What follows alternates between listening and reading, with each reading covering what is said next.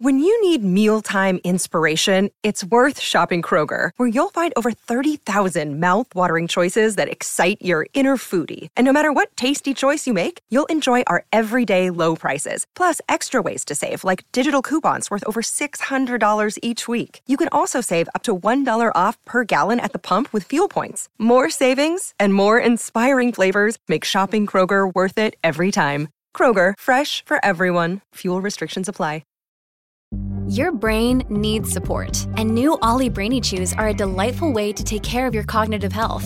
Made with scientifically backed ingredients like Thai ginger, L-theanine, and caffeine, Brainy Chews support healthy brain function and help you find your focus, stay chill, or get energized. Be kind to your mind and get these nootropic chews at ollie.com. That's OLLY.com. These statements have not been evaluated by the Food and Drug Administration. This product is not intended to diagnose, treat, cure, or prevent any disease. Another day is here, and you're ready for it. What to wear? Check. Breakfast, lunch, and dinner? Check. Planning for what's next and how to save for it? That's where Bank of America can help. For your financial to-dos, Bank of America has experts ready to help get you closer to your goals. Get started at one of our local financial centers or 24/7 in our mobile banking app. Find a location near you at bankofamerica.com/talktous. What would you like the power to do? Mobile banking requires downloading the app and is only available for select devices. Message and data rates may apply. Bank of America N.A., member FDIC. Welcome to the New Books Network. Hello, everybody. This is Gargi, and today I have with me Professor Erin James.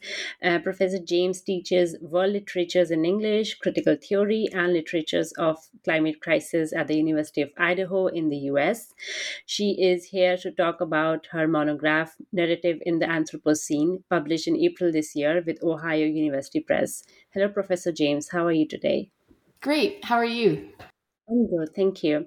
As always, I would like to start at the beginning. What is the genesis of this book? How did you come to write this book? Yeah, in many ways, this is an extension of, I'm kind of a one-trick pony. I ask the same questions a lot. And so in my previous work, I was thinking about how to read the environment in the form of narratives, right? So not just in their content, but in the structures by which writers put narratives together and readers interpret them. And I was coming at that specifically from the perspective of post-colonial literatures, right? So Caribbean and African literatures. And that was really like a graduate school project inspired by some dissonance that I was feeling between the eco-critical theory that I was reading at the time that was really focused on the content of a text, right? Particularly American nonfiction writing, nature writing, and the text that I was reading, which didn't have people communing with nature in the woods or on top of mountains, right? It had the brutalities of the plantation system and its aftermath. And so I thought, well, how can we turn to form to read environment? Is there any information that we can find there? So this new book that's come out is really a kind of extension of that. It's asking the same question: is how can we think about the form of narratives as holding environmental insight? And part of it is coming from, let's say, confusion, again, about how I see environmental humanities and narrative scholars talking about environment and narrative, right? There seems to be, in my mind, kind of two very clear camps. Some people argue that narrative has partly caused the environmental crisis, and if we change the story, we can mitigate or help to alleviate the environmental crisis, right? So we just need to tell different stories. So narrative is part of the solution.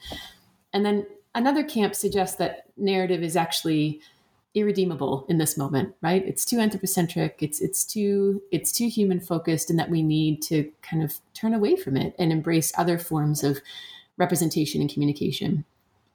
And then also a kind of a second conversation that I'm tracking of a growing critical consensus amongst environmental humanities scholars that Anthropocene narratives or climate change fiction, again, is about like explicit representation of the environment in crisis, right?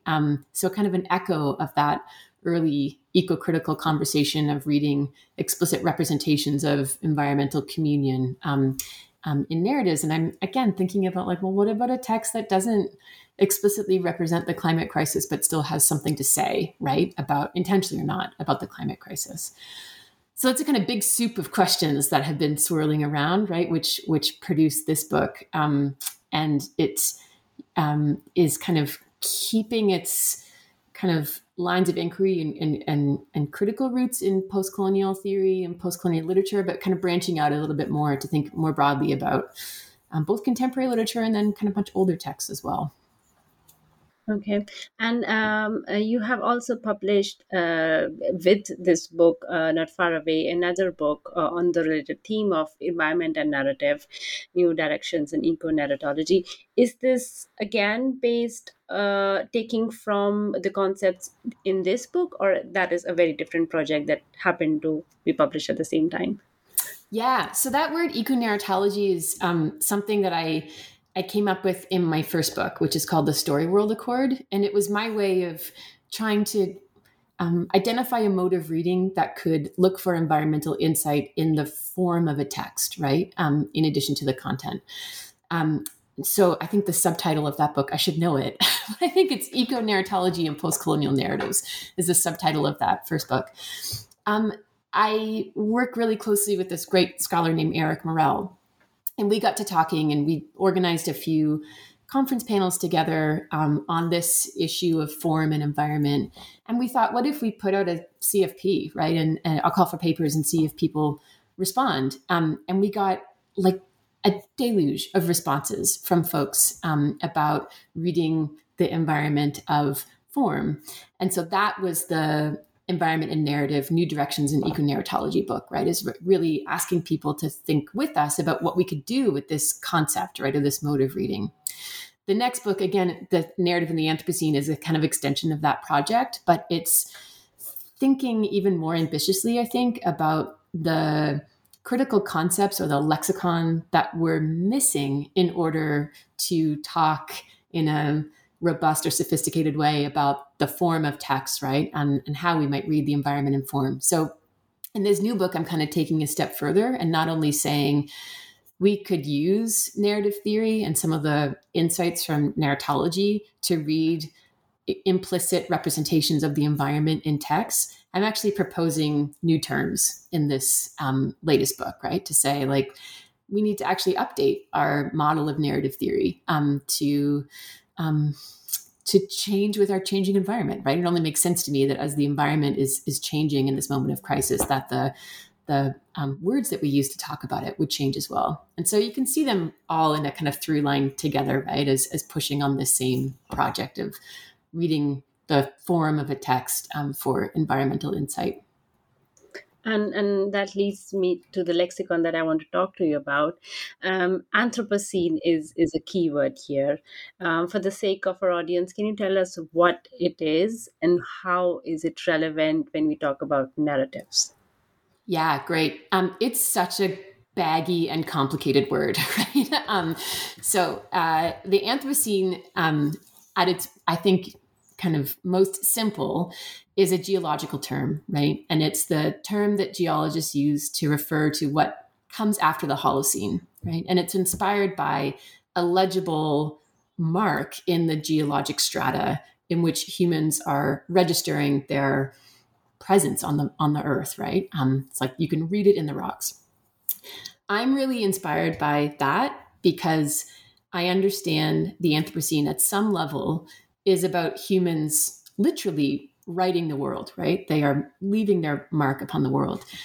I understand narrative as a form of humans writing and inhabiting imaginary worlds, right? And so I see a kind of basic connection between Anthropocene and narrative as this process of humans writing worlds. There's a lot of differences there, right? In the former, we're talking about the actual real world, and in the latter, we're talking about imaginary worlds, right? But I want to kind of mind that difference. Although, as a post-colonial scholar, I'm also well aware that the Anthropocene is a wickedly problematic concept, right? Because it has the tendency to conflate all humans into one category, right? When we know that the humans that are leaving their mark upon the world are a very specific subset of more affluent humans who are living a lifestyle that is more environmentally taxing and damaging than many, many other humans around the planet. And so part of the project is to both take this concept of the Anthropocene and pull what's useful out of it, but then also try to complicate it, particularly as we work with it in terms of how it's related to narrative, right? To push on some of these assumptions that are baked into it about equality of humans, right? The human as the species, or humans working collectively as a species agent, right? Or at the level of species, which I think can be pretty damaging kind of stories that we tell about our current moment. Yeah. And if you allow me to talk about the narrative here, you have a very precise, I don't know if the precise is the right word, but you have a specific definition for narrative that you mentioned several times in the book. And I'm quoting here, a narrative is somebody telling someone else on some occasion and for some purposes that something happened for us. Why was there a need to propose this definition? Yeah, this is great. So I want to give credit to two scholars here in my definition of narrative, because my definition is a real pastiche of work that has come before me. And one of the projects that I'm doing in this book is to bring together various conversations within narrative theory to think about how we can talk about the environment. So James Phelan comes up with the really cute and snappy language of narrative is somebody telling someone else on some occasion and for some purpose that something happened, right? And that's a very he comes up with this definition in the 1990s. It's a very rhetorically minded definition of narrative, which is positioning narrative as a persuasive tool, right? We tell each other stories for some reason to communicate, some idea and persuade people of that idea. The other scholar that I am really inspired by is David Herman, who is a cognitive narratologist, and so is thinking about what actually happens in your brain when you interpret narrative and what needs to happen in your brain when you interpret narrative. And he talks about the importance of worlds and story worlds to narrative. He makes a very strong case that for a narrative, you not only need something to happen and someone to tell a story, but you also need some sort of surrounding context in which characters function, right? And so the definition that I propose is really bringing Phelan's and Herman's understandings of narrative together, which I'm going to try to get myself right here, which is somebody telling someone else on some occasion and for some purpose that something happened in some world, right? So I'm bringing these two together. One of the claims of the book is that we can understand narrative productively as world building for some purpose, right? Is that when we tell each other stories or when we read stories or listen to stories or watch stories, we're really building alternate worlds, but we're doing that for some reason, right? Whether it's to persuade people of an idea or to flex the kind of cognitive and emotional muscles that would make it easier to live in that world, right? So we can kind of practice living in that world without, kind of doing it in real life. So I want to call attention to that aspect of narrative, which I think makes a really kind of nice link to environmental humanities discussions, right? About the link between stories and the world. And in the beginning of the book, you state that an understanding of the narrative implies an understanding of the Anthropocene. Can you unpack this for us a little? Yeah, I mean, it comes back to this really kind of simple link as Anthropocene and narrative as two concepts that kind of involve humans writing worlds, right? So again, the Anthropocene in its geologic sense is humans making their mark upon the world and then inhabiting that world, right? Creating a world and then inhabiting it. And I understand narrative, if we think about narrative as world building for some purpose or somebody telling someone else on some occasion that something happened in some world, this also involves the process of us, conceiving of a world, inhabiting that world emotionally and imaginatively while we are understanding the narrative. And so I want to, think about these two things together. And part of it is reacting to this argument that narrative is irredeemable in this moment or something that we should avoid in this moment, right? I agree that narratives can be very damaging, right? If we continually tell each other the wrong stories or kind of damaging stories about the world that we live in, or stories that allow us to practice living destructively in a world, right? Or taking certain things for granted. It's much easier for us to do that in real life. But I also want to suggest that if we want to get to grips with the roots of the climate crisis and the mechanisms by which it is happening, it makes a lot of sense for us to turn to narrative, right? As this tool for world building that we are continually practicing in our lives as we interact with each other, as we think, right? As we engage in kind of fictional stories.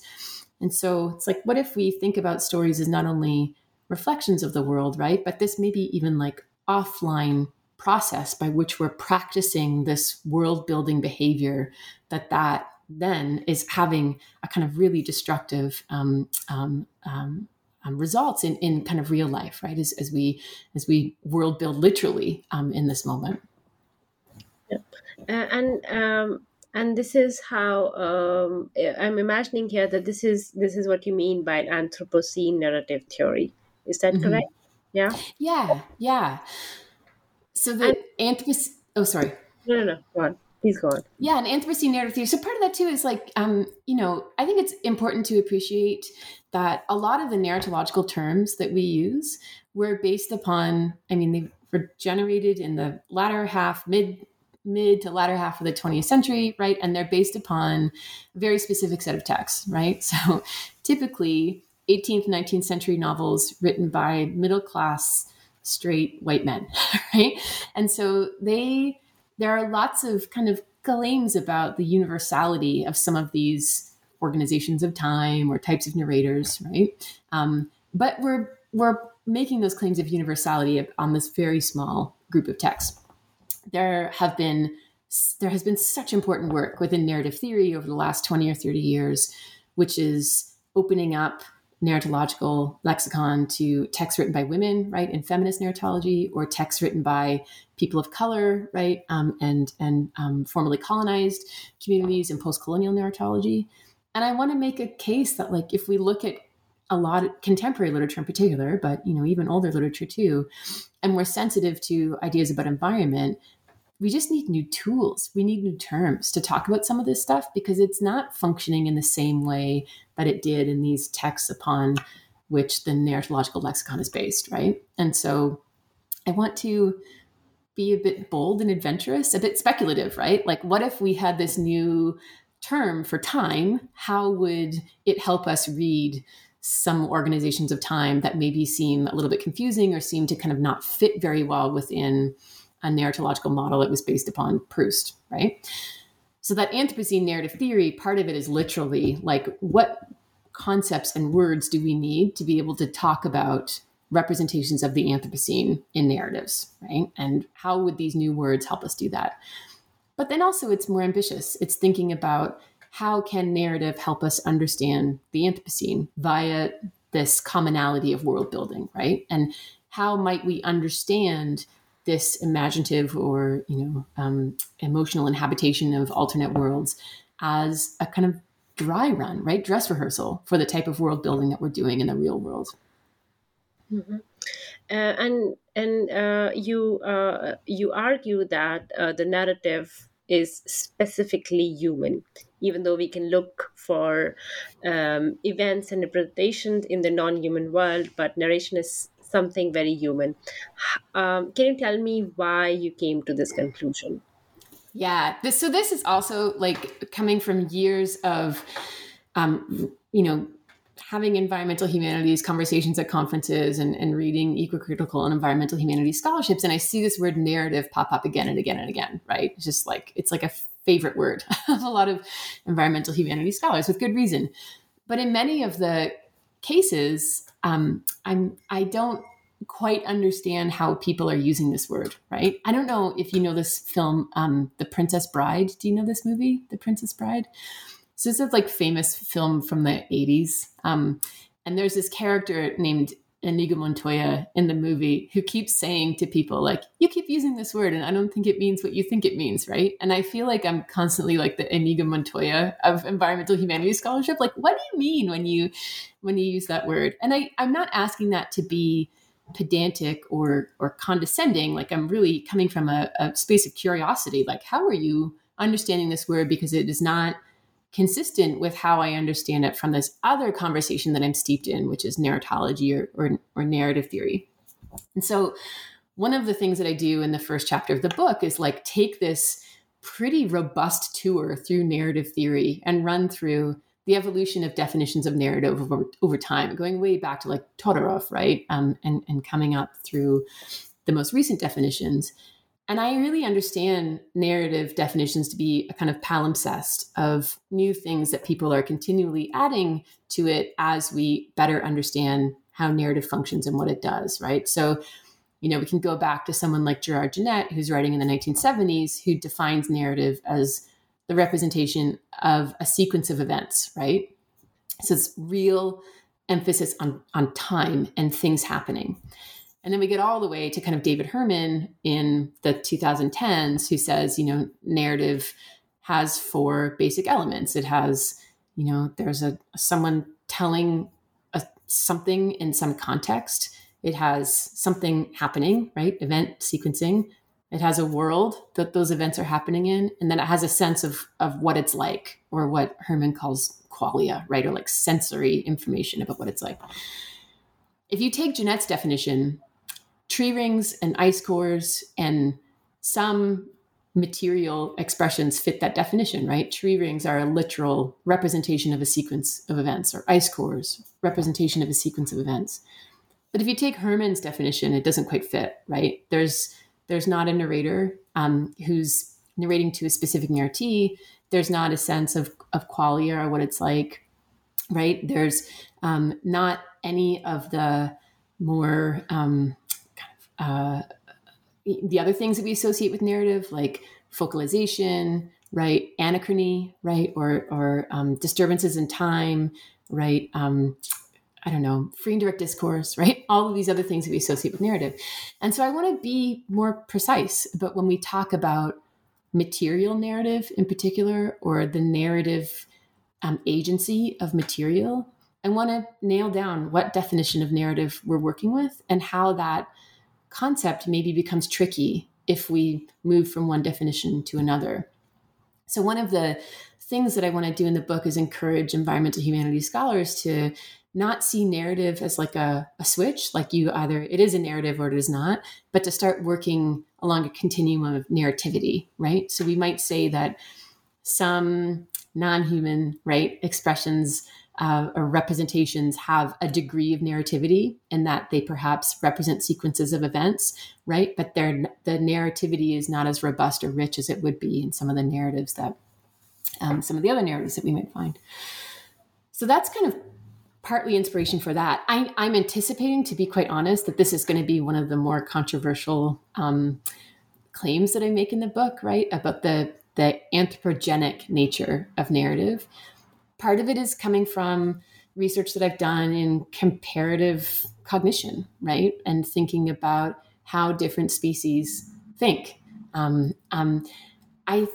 really think that we do a disservice of collapsing a whole bunch of different representations or expressions into this category of narrative, right? It ironically, I think, allows us to assume on some level that other species or objects or material thinks and expresses in the same way that we do, right? And I'm not sure that helps us, right?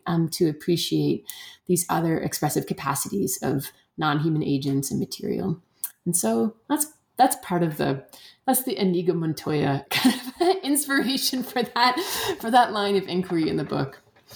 Okay, and I want to come back to something you mentioned about time, and you when you talk about Genette and his discussion of narrative time, and if I've understood this correctly, you're saying that this is insufficient in the Anthropocene. Why is it so? Why is it insufficient? Yeah.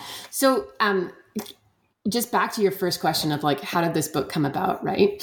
In some really basic way, the various chapters in this book were really simple thought experiments. And so the chapters are time, space, I can't even remember. Isn't this awful? Material, narration, right? I've got it sitting in front of me, so I should just look. But I was thinking about like, okay, what if I take understandings of these things that we associate with the Anthropocene, and then try to spin them out in a narrative. Like, what would they look like in a narrative? So I was thinking about time, right? And I was thinking about evolutionary time or geologic time. Narrative, and lots of people have written about this, right? Narrative is very, very good at communicating or representing human timescales, right? Or the timescale of individual experience. It is really not nimble at representing millions and millions and millions of years, right? Because it's, somebody telling someone else that something happened on some occasion, right? And it's hard to tell a story about millions of years without it being incredibly long, or actually, to be honest, like pretty boring, right? And so I was thinking, okay, like, well, how do I, if I get into the narratological model and I get like really detailed with it, like what are the tools that would help us, right, articulate or represent geologic time in a narrative, and which ones are not all that helpful? And I find myself in some surprising places. So in that chapter, I kind of go through Jeanette's model, which is still the dominant model of time in narratological discourse. And I start thinking about order, duration, frequency, right? Where are the moments of dissonance, right, with our more contemporary understandings of environmental time, right, geologic time, and where is some potential? And I end up, oddly, I didn't expect this, but I end up thinking about frequency a lot, right? And Jeanette's concept of the iterative, and how the iterative might help us understand a time scale that stretches far beyond the time frame of individual human experience. And in that chapter, I end up looking at Afrofuturist texts or indigenous speculative fiction, right? And seeing how writers like River Solomon or Sherry Dimeline are actually doing something like this in their text, but it's not very easy for us to talk about because these timelines that are happening in these narratives like don't necessarily fit Jeanette's model all that well, which makes sense, right? His model is based on Proust, right? It's not based on Afrofuturism or indigenous speculative fiction. And so my kind of happy goal in this is to both try out new terms, but also like encourage a discussion in which we're not afraid to pitch new terms, right? And see if any of them stick, and see if any of them help us talk about these new understandings of time that are really essential for grappling with the environmental crisis. Hey, it's Kaylee Cuoco for Priceline. Ready to go to your happy place for a happy price? Well, why didn't you say so? Just download the Priceline app right now and save up to 60% on hotels. So whether it's Cousin Kevin's Kazoo Concert in Kansas City, go Kevin, or Becky's Bachelorette Bash in Bermuda, you never have to miss a trip ever again. So download the Priceline app today. Your savings are waiting. Go to your happy place for a happy price. Go to your happy price, Priceline. At Evernorth Health Services, we believe costs shouldn't get in the way of life-changing care, and we're doing everything in our power to make it possible. Behavioral health solutions that also keep your projections at their best? It's possible. Pharmacy benefits that benefit your bottom line? It's possible. Complex specialty care that cares about your ROI? It's possible. Because we're already doing it. All while saving businesses billions. That's Wonder made possible. Learn more at evernorth.com/wonder. And your new concept tool for this problem is the effect event, if I'm not wrong. Yeah. So there's two in that chapter. Yeah, there's the something that, a concept that works with the iterative, and the effect event is me thinking about really Rob Nixon's work on slow violence, right? This is a kind of another concept of time that's become really important to our understanding of environmental crisis, which is violence that is not catastrophic in the moment. We're used, as Nixon argues, like we're really good at like thinking about a punch or a bomb or something that is just like, it happens and we can see it happening and it like is very obvious. We're not particularly good, especially in narrative, of addressing a kind of steady drip accumulation of pollution or toxicity that is almost impossible, if not impossible, to see in the moment, but becomes legible only in its accumulation on and transformation of bodies or objects. And so I'm trying to think about that. And I'm, in that discussion, I'm realizing just how fundamentally challenging that concept of slow violence is to even the most basic definition of narrative. understanding narrative as a sequence of events or someone telling someone else that something happened relies upon us being able to see events happening and articulate them as happening in the moment. But what about an event that is illegible to characters, or maybe even illegible to the narrator that's telling the story, right? But only becomes clear through its accumulated and transformative effects upon bodies and objects. And so I want to create this like new, much more capacious understanding of event that doesn't need to be legible in the moment, right? But can be legible kind of in its aftermath.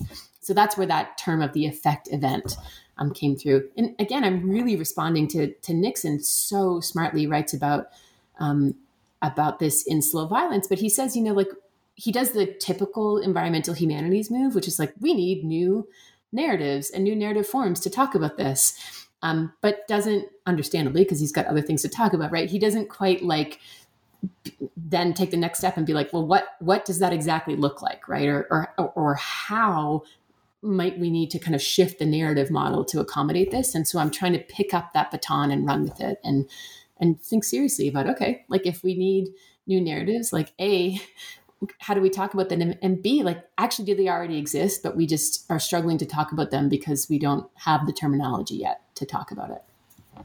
And did you mention that there are two things that you are questioning Jeanette's temporality with?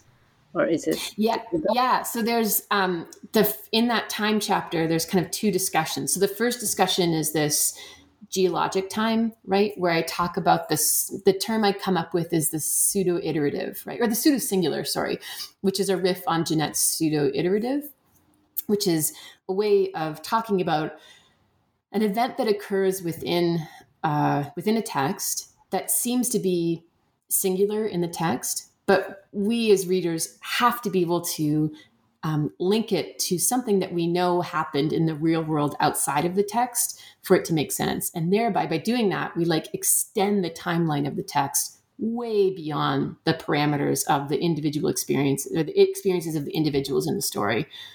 So the two examples I'm using there are Sherry Dimeline's young adult novel, The Marrow Thieves, which I don't know do you know The Marrow Thieves?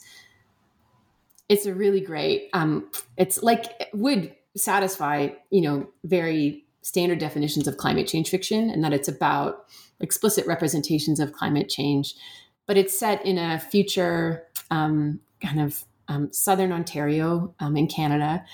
And our narrator is a young Métis boy named Frenchie, who is running from what he calls the recruiters, right? In this world, white Canadians have lost the ability to dream.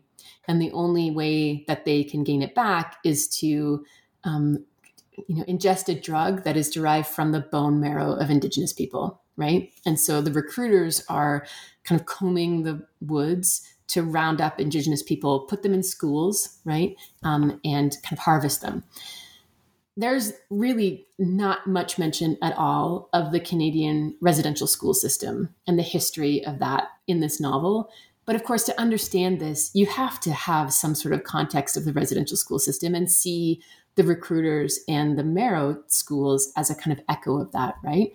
And so my argument is that this event that seems singular, the recruiters and the school in The Marrow Thieves, you must connect it as a reader to this historical event that then extends the timeline of the text way, way back, right? Hundreds of years. And that, for me, is a kind of useful model of thinking, even though Dimeline's novel is not really encouraging us to think along geologic time, right? But it's a useful mechanism for how we might connect an event of a text to something that happens outside of that narrative, right? And therefore open up these new timelines. The other text I look at is River Solomon's An Unkindness of Ghosts, which in a very kind of similar way, it's a speculative text in which the survivors of a destroyed planet Earth are living on a spaceship called the Matilda, and they are moving towards, a new planet to terraform. But this spaceship is stratified by decks, much like the social stratifications of the antebellum American South, right? So the people of color live below deck. They work the farms on the spaceship, right? And the white people are much more affluent and they live above. there's no discussion of the antebellum South in this book. But again, for it to make sense, you kind of have to, as a reader, understand this context and therefore kick out the timeline quite a bit. So that's kind of my way of thinking through, like, well, what sort of organization of time would open up a discussion of these much broader timescales that are so important to the Anthropocene? That's the first half of that chapter. The second half is this slow violence effect event discussion. Yeah, and after time, I want to take another example, which is about the space, and if I'm putting it correctly, you're talking about unstable spaces, and that help the readers appreciate the instability in the real world environments. Can you tell us an example of how this is done, for example? Yeah. So again, this is just like a basic project, right? Where I'm thinking about understandings of space that are dominant in discussions of the Anthropocene. And one of them is that space is incredibly unstable right now, right? Space, I don't mean outer space, right? I mean like, the context in which we move, right? And you see this, one of the ways that I talk about this in the book is like, you see this in the reports by the IPCC, the Intergovernmental Panel on Climate Change, right? Where in their climate modeling, they'll talk about what a landscape or area will look like at 2 degrees higher centigrade, 2.5 degrees higher centigrade, 1.5 degrees higher centigrade, right? And they're having to project all these different understandings of space. And for us to be able to think through what the future might look like, we need to hold all those models in our head at the same time, right? And be able to think about space as being this kind of inherently unstable place. There's also like just weird stuff is happening to environments, right? We talk about, you hear in the news often like once in a lifetime storm, or, once in a millennium drought, or unimaginable heat or whatever, right? It's like we're really struggling to understand what's happening in our environments because we have this very comfortable set of predictions about how certain spaces and places will behave, and they're not behaving in that way. So what do we do with that? So I look through how space is talked about in environmental humanities scholarship and in narrative theory. And so I go back and look at like articulations of setting and definitions of setting, right? And how we think about that concept, how we think about different words that people have used to discuss spatialization, like frames, right? And regions and landmarks and paths and stuff like that. And I think through like how these are just insufficient for this really strange and unstable space. And so I pitched this new word of despatialization, right? And I talk about this as being spatializing information in a narrative that is strategically inexact, right? And really is kind of presented to us in such a way that it trips us up and makes it really hard for us to get a kind of stable understanding of this space.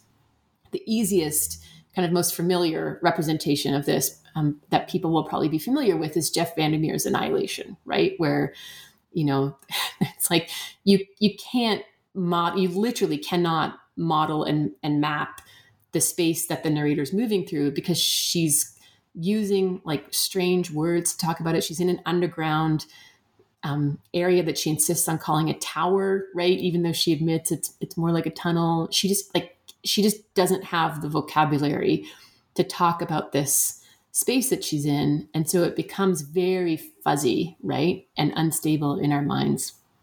So I want to kind of introduce this concept, right? And say, okay, well, what would an unstable space look like? How might we talk about it? And then like, also actually here it is already in a narrative, right?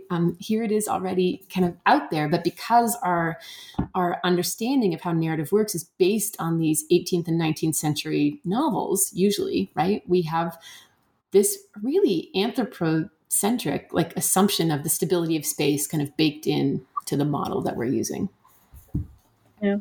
And because your research is at the center of this very fecund field right now, what do you hope the readers take from this book?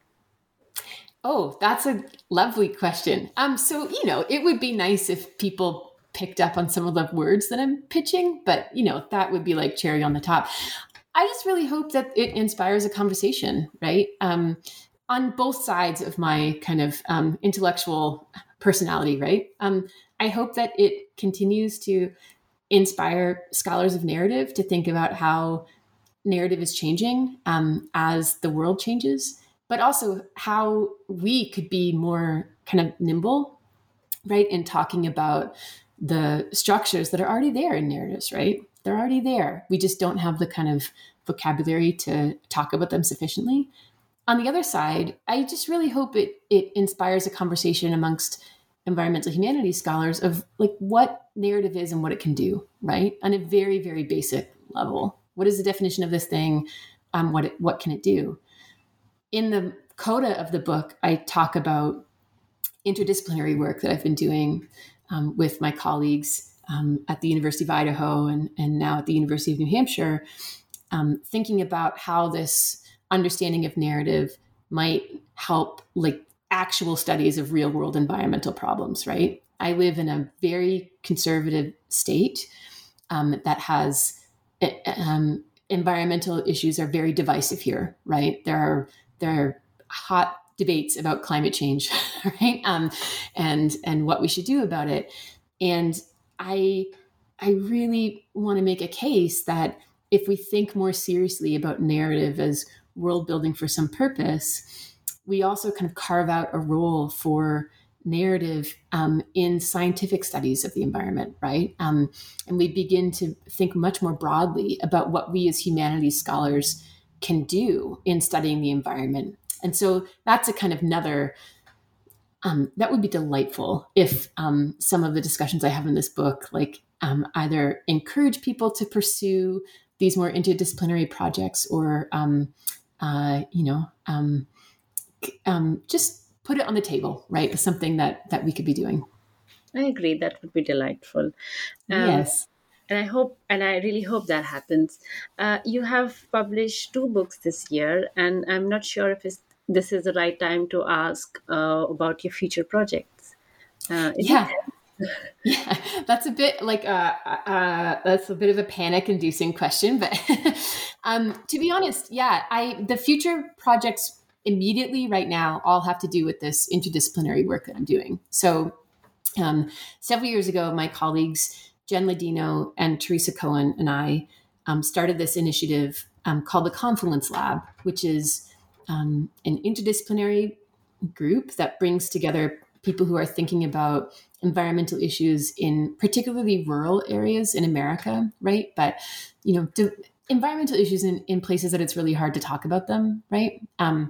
And thinking about how the tools of the humanities, particularly those related to storytelling, emotions, communication, and representation, can produce different projects that might produce different insight, right?